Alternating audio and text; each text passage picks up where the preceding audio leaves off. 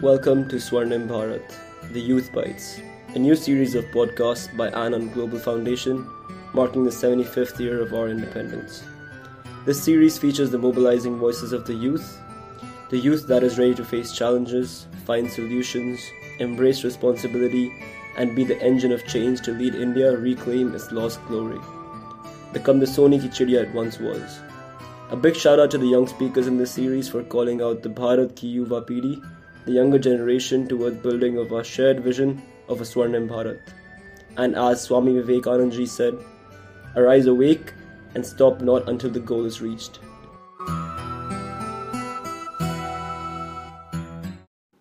I object to violence because when it appears to do good, the good is only temporary. The evil it does is permanent. A beautiful line by Mahatma Gandhi, better known as Father of the Nation. He has continued to be my idol from the first day I learned about him. Although all his values are worth remembering and following, but one of them that I strongly believe in is that of non-violence. We live in a world where people have to live in constant fear of their fellow humans. We hear of wars, crimes, attacks, fights every day. Why? Because people have lost the sense of brotherhood that existed between them. They have forgotten that all of us are creations of the Almighty and only He has the right to take our lives, and most importantly, they have forgotten Gandhi. We need to bring Gandhi back in people, and that is only possible when we, the youth, start following his values, his morals. Gandhi may not be alive anymore, but his words, his actions should be kept alive for a bright tomorrow, for a peaceful tomorrow. Thank you.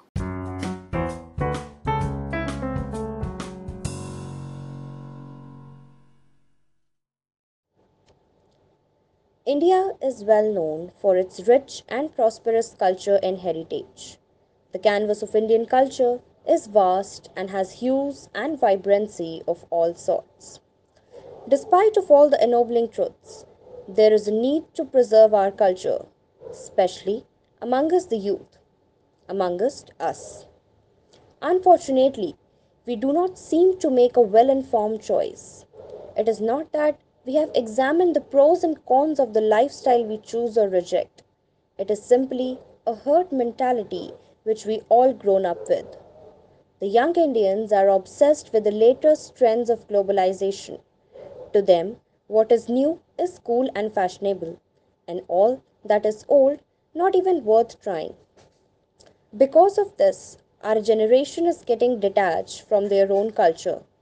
Mahatma Gandhi once said that our culture is a treasure house of such great values as are hardly found in other cultures.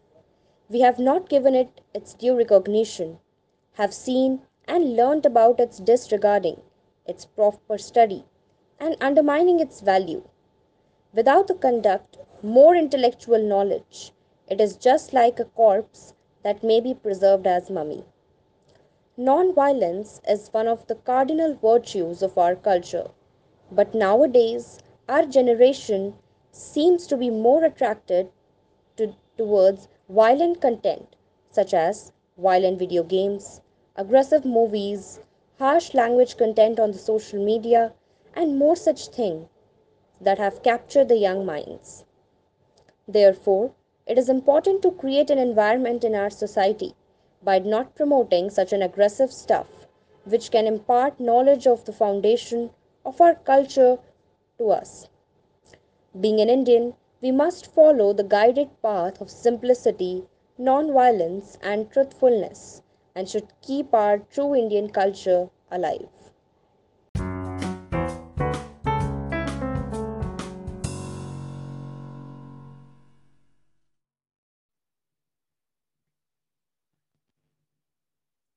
Although patriarchy is deeply entrenched in modern day India, the country has a long tradition of women who resisted conformity, even under severe societal pressure.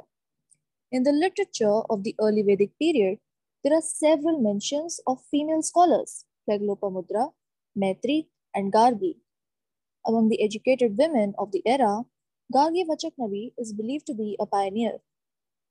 In the Brihad Aranyak Upanishad, she has been credited for having drawn forth from philosophers some of the most profound questions of Vedanta, the nature of the soul, and the origins of the universe.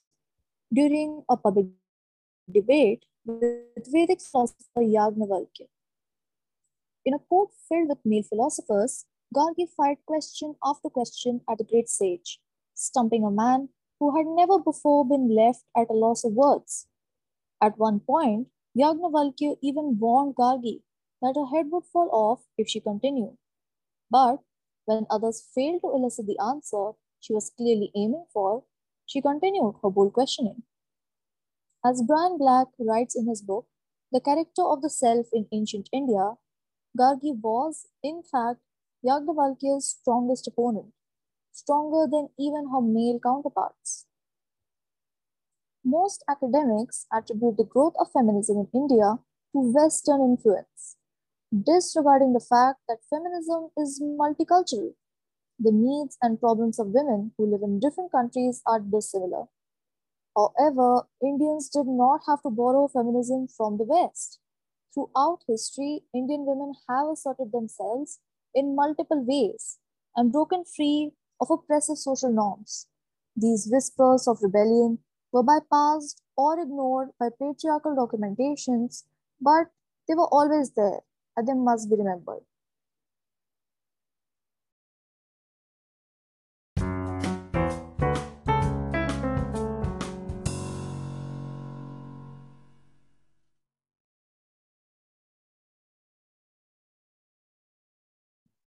For me, there are two aspects of living in India that are good.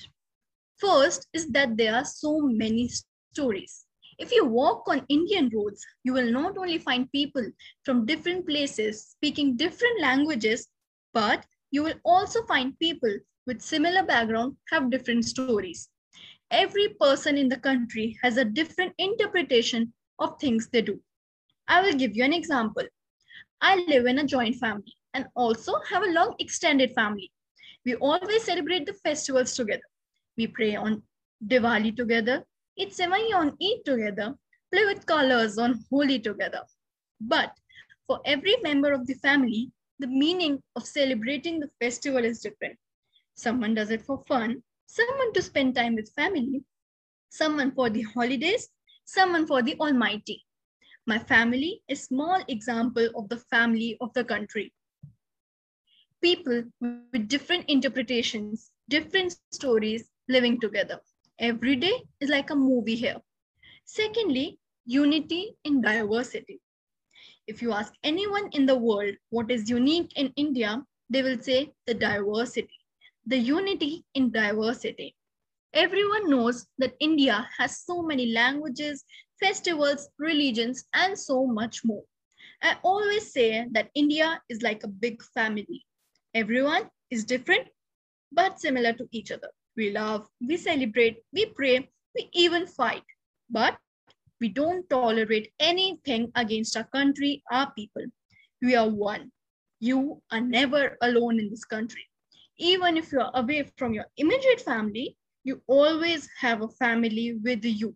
And that is the best thing about living in this country. Thank you for tuning in to this episode of Swarnim Bharat. We'll be back soon with more voices of the youth that make change.